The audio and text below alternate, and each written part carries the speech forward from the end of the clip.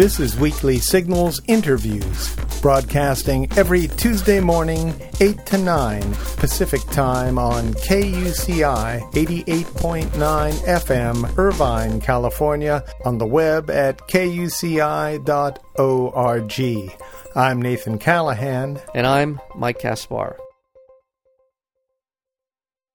In her new book, Worst Instincts, Cowardice, Conformity, and the ACLU, our guest today, Wendy Kaminer, tells an inside story of dramatic ethical decline at the American Civil Liberties Union, using it as a case study of conformity and other vices of association.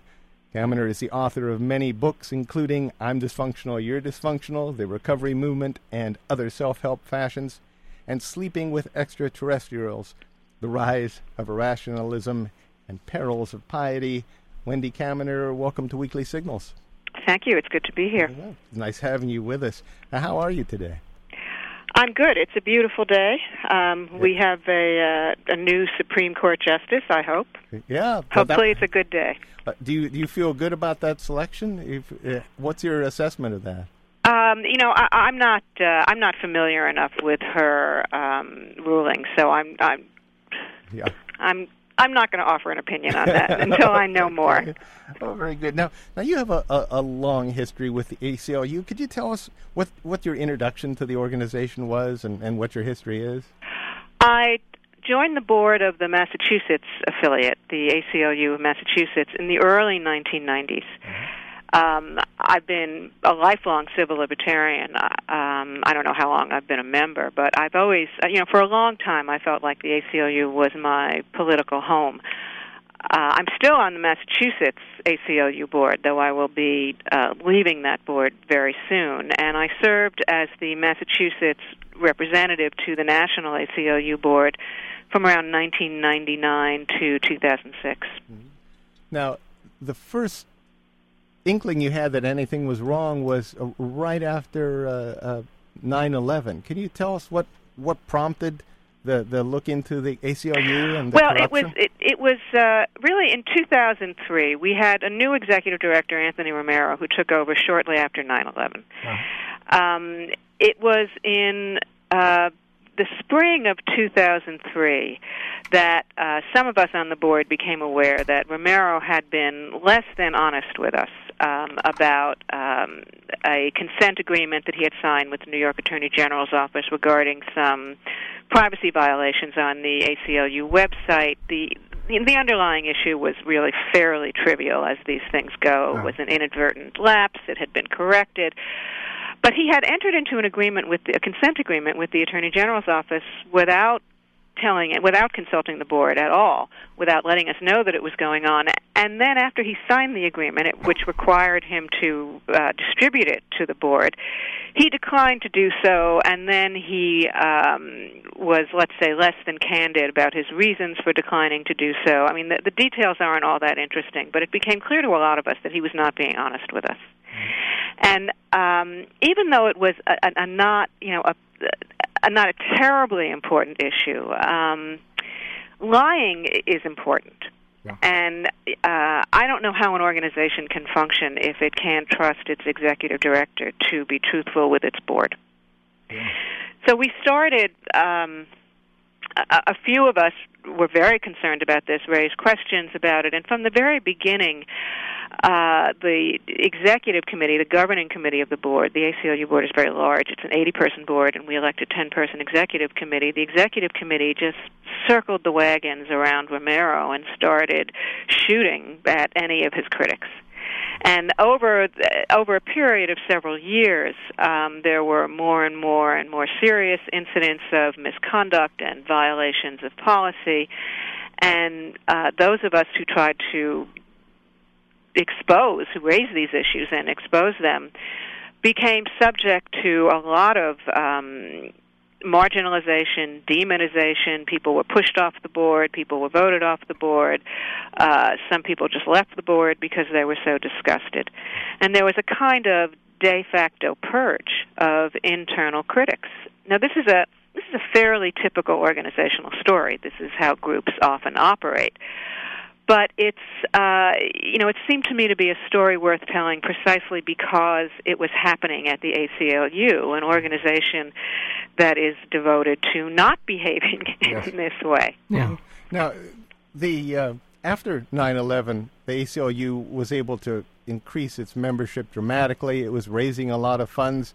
Does that, you think, in and of itself have a lot to do with the corruption, that the executive board was circling the wagons around Romero because of that? Well, I think that the fact that we were in an unprecedented civil liberties emergency made it that much more difficult for the board to tolerate criticism of its executive director. I mean, there was naturally a siege mentality that took over. And when groups feel besieged, they're much more likely to circle around their leaders in this way and become much more intolerant of internal dissent. I think that's probably also a typical story. The fact that there was an unprecedented amount of money pouring in, which was a combination of the Bush administration, post 9/11, and also the enormous concentration of wealth that we saw in the early years of this century, protected Romero because people, our membership was growing, we were incredibly wealthy, and all of that was a very effective shield for criticism. Now, this would generally be a story of a sort of an organization infighting, except that what impact did it have on the decision-making that was going on in terms of cases that were being taken up, and sort of were there policy shifts, or were there appreciable differences in the way that they were approaching? Well, the 9/11 work itself was compromised in one of his most notorious missteps. People like to call there's a real debate about whether this was misconduct or whether this was a series of mistakes. But one of Romero's most notorious missteps was to sign a blacklisting agreement with the Bush administration in order to participate in something called the Combined Federal Campaign, which is a charitable giving program for federal employees. He signed, as many organizations signed, an agreement with the administration saying that they would not hire anybody who was named on various blacklists. Now, these were the same terrorist watch lists that the ACLU was opposing vigorously, raising money to oppose, and Romero very quietly signed this blacklisting agreement with the government. Concealed it from the board for a while. Then when it was exposed at a national board meeting, the board actually voted down a motion to withdraw from it. At that point, the story of the signing of the blacklist ended up on the front page of the New York Times. I and a couple of other people talked to the New York Times reporter about it. Members of the executive committee talked to him about it. And, of course, as soon as it was exposed in the New York Times, then they immediately withdrew. That's a stunning story. It was stunning. It was stunning, and it followed, or it was shortly followed by the revelation that in the early year or two of his tenure as ACLU executive director, Romero had advised the president of the Ford Foundation to, as he put it, parrot the Patriot Act in its grant agreements. And it was another major controversy that Romero had signed a grant agreement with the Ford Foundation that imposed real restrictions on speech and association, and it was the kind of thing that generally the ACLU would firmly oppose. And we found out not only had he signed this, but he had helped write it. So that at the same time that he was raising gazillions of dollars boasting of the ACLU's opposition to the Patriot Act, he was advising Ford to parrot the Patriot Act and its grant restrictions and effectively helping to spread it throughout the private sector. I mean, these are complicated stories, and they're laid out in the book. Yeah. But the bottom line is that there's a real verifiable record of deceit and gross violations of civil liberties principles, and that the board didn't really want to hear it. And instead of addressing the problems of misconduct by its leadership, the board just took aim at the leadership's critics and purged the board of them. How could this even be considered a misstep? How did the board characterize, actually signing something that runs counter to what they stand for as a misstep? It seems pretty hypocritical, period. It's enormously hypocritical. People were staking out positions that didn't really make a lot of sense, but they didn't have to make a lot of sense because the entire group was behind them. And they essentially lied about what had happened in many cases. Romero claimed when he was first revealed that he had signed this blacklist agreement, he said rather stupidly, he said this on tape at an open meeting, that he had signed this agreement, but he had no intention of complying with it. Oh my God! And he basically said that he interpreted it to mean that you only had to refrain from hiring people named on the list if you actually knew who was on them. And he had printed them out, but he had not read them. Now, as several lawyers said, when he made this admission, he made himself vulnerable to prosecution under a federal fraud statute. Well, and I mean, this is what's so stunning about the story is here's an organization that really was in the forefront in the 50s, in the blacklisting of people. No, actually, that's not true. It was not. The ACLU was not in the forefront in the 1950s. Oh. The 1950s was a fairly shameful period for the ACLU because it held back from vigorously challenging the blacklist. And in fact, as the ACLU board acknowledged in the mid-1970s, there were ACLU officials who were informing on ACLU activists to the FBI. Wow. Okay. It was a pretty shameful period. Oh my goodness. Well, there's one of many organizations that behaved very, very. But you wouldn't expect. I didn't know that. This is the first time I've heard this. You would not expect it, and it's an important history to keep in mind because it tells us that organizations like the ACLU sometimes betray their own ideals quite grievously. And, one of the problems that I and others had in trying to get the leadership and also the membership to address these problems was the sense that this can't be true because this is the ACLU. Mm-hmm. And, often people in not-for-profit groups and advocacy groups, they're so convinced that they're on the side of the angels that they really can't hear challenges to also own integrity. I think 20 years from now, people will look back at this period and they'll have some clearer sense of how badly the ACLU had lapsed. But it's very hard for people who are involved in it and who take a lot of pride out of being involved with the organization. It's really hard for them to acknowledge it or even see it. Yes. We're speaking with Wendy Kaminer. The book is Worst Instincts, Cowardice, Conformity, and the ACLU. And what turned the ACLU then around after the 1950s, after it was pretty much exposing, in at least some people there, people with the blacklist? That is before my time, but okay. my understanding from people who were around then is that one of the things that turned the ACLU around were the affiliates. ACLU has state affiliates, and in those days the affiliates enjoyed a fair amount of autonomy. And affiliates like this is the story that I've been told about what happened. Affiliates like California, in New York, in Massachusetts, staked out positions that were braver than the kinds of positions that the National was staking out, and pulled the National organization back. Again, that's just something I've been told. I'm not really an expert on this. Yeah. But when the period of history passes, where people are feeling under siege, sometimes their behavior changes too. The ACLU is part of the culture in which it's operating. Yeah, and I think that the misconduct at the ACLU is in many ways not so different from the misconduct that we've seen in the financial sector, the misconduct that we've seen in government. It's been very much a part of the culture for the last 8 or 9 years. So is this been a part of the reason for this change in the direction and philosophy of the ACLU? Is this a kind of a calcification of the leadership? Is it something that people have become comfortable, and as you said, they feel like they're on the side of angels? So if we're doing it, we're somehow. If we're doing it, it must be right. It must be right because we're doing it. Is it just something about the organization being around a while, and like I said, this calcification of the leadership? Is that a part of it? Well,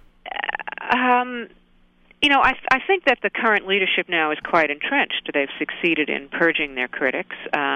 State affiliates are much less autonomous than they used to be, partly because there's been an increase in the in discretionary grant money that goes from national to affiliates.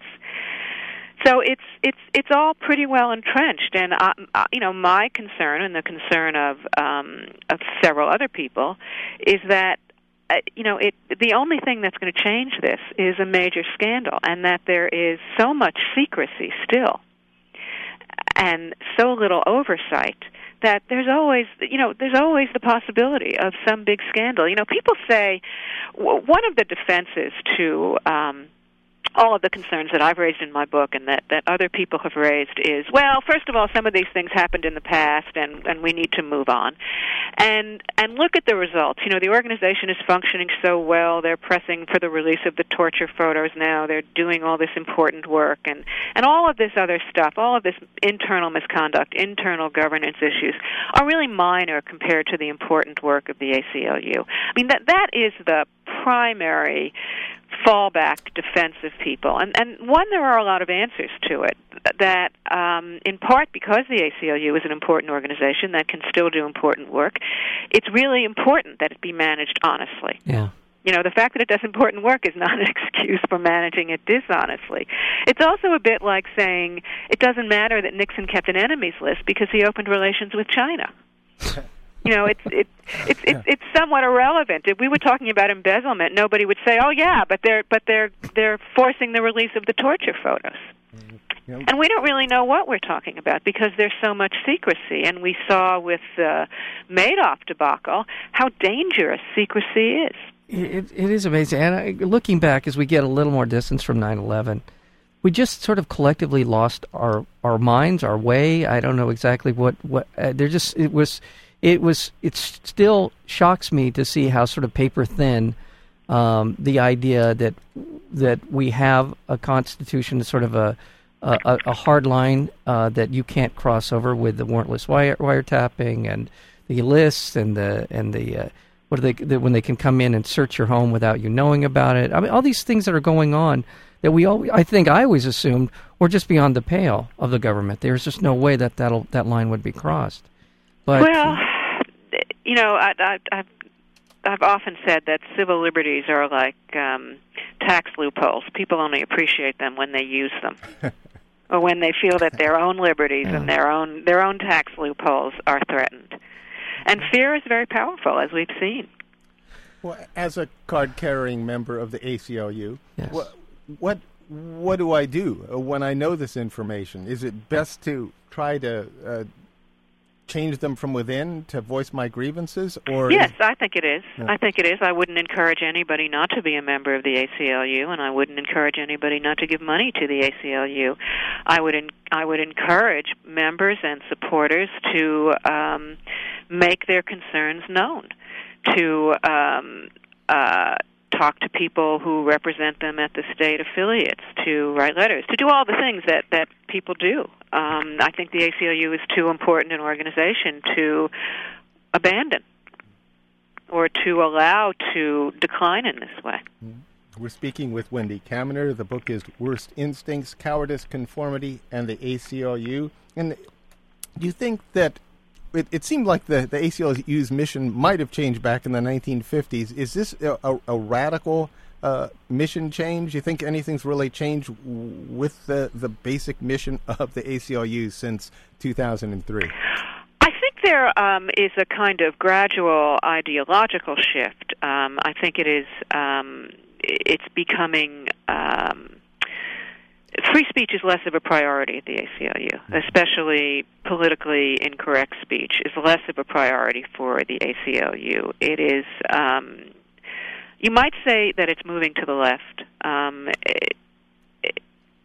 or you might say that it is focusing more on civil rights and less on civil liberties, except for some of the post 9/11 work.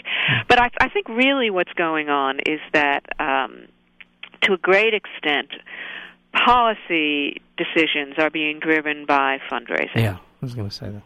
That's really what's going on. Well, when you get that taste of success like they had, and it's difficult to walk away from that. So that, it will do important civil liberties work around post 9/11 abuses, partly because that's very popular with donors. And when I say this, I'm not for a minute denigrating the attorneys who are involved in this work, who I assume are dedicated to it. They're not doing it for the money. They're doing it because they believe in what they're doing. I'm talking about the kind of policy decisions that are made, the way the organization's priorities are forged. So that work still brings in a lot of money. It's also consistent with the organization's mission. Defending the rights of people to engage in anti-gay speech or other kinds of politically incorrect speech doesn't generally bring in very much money. So while you'll still see some affiliates taking on these kinds of cases, you won't see the national office doing it so much anymore. Well, it's my understanding that hundreds of cases are presented to the ACLU for them to take up. And this is where it may be where you're talking about policy decisions. Not all of them are become the case that the ACLU will argue in court.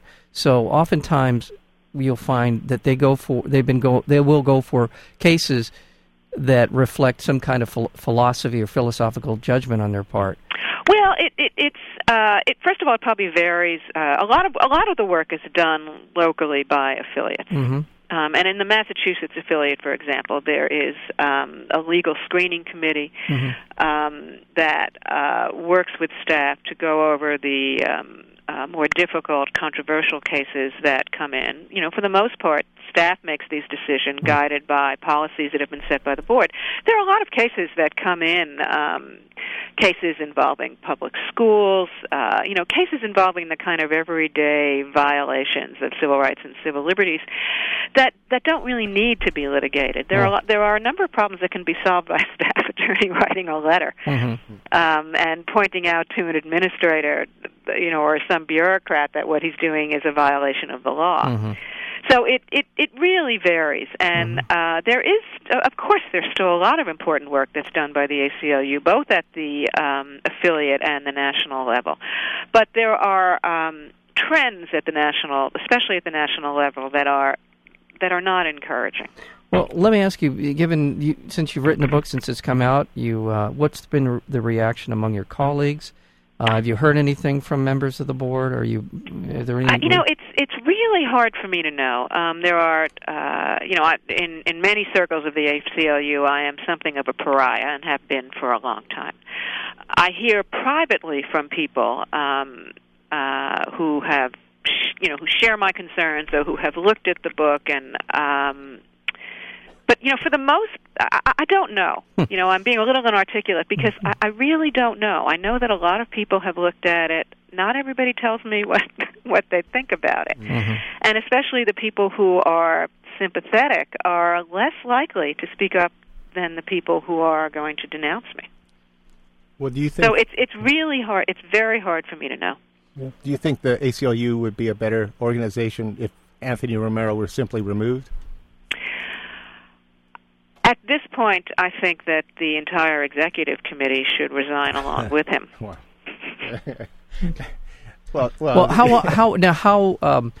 What is the speed at which you can get changes at the executive board? Are these people in there for a term, or they can be voted out? There are elections every 2 years. For the entire board, or no, there are. Well, the way the entire board is constituted, each affiliate sends a representative to the national board. Mm-hmm. So there are, let's say, 50 affiliate representatives, and they are elected by their affiliate boards. There are 35 people who are elected at large to serve on the national board, and the people who vote in elections are members of the national board and members of affiliate boards. So the actual membership of the ACLU does not vote in national board elections. because we have a weighted voting system, it's not a one-person, one-vote system. The votes of national board members are heavily weighted, so to some extent the national board actually elects itself. There's a lot of control now of the affiliate boards coming from national, so it's a fairly closed system. That's fascinating. It's easy to influence, if not control, elections. Wow. Well, what's the best hope for the ACLU right now? What would you like to see happen, and do you see any signs of anything happening? No. No. I'm not very hopeful about the near future.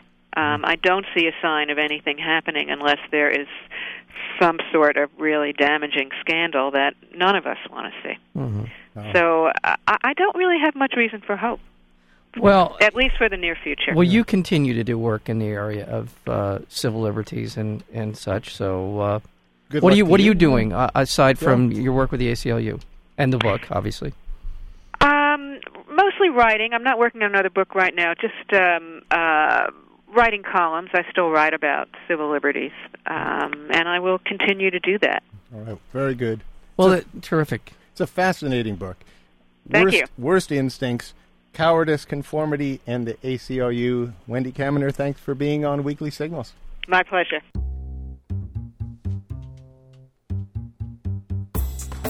To learn more about Weekly Signals interviews, including upcoming guests, or to download the podcast, visit our website at weeklysignals.com.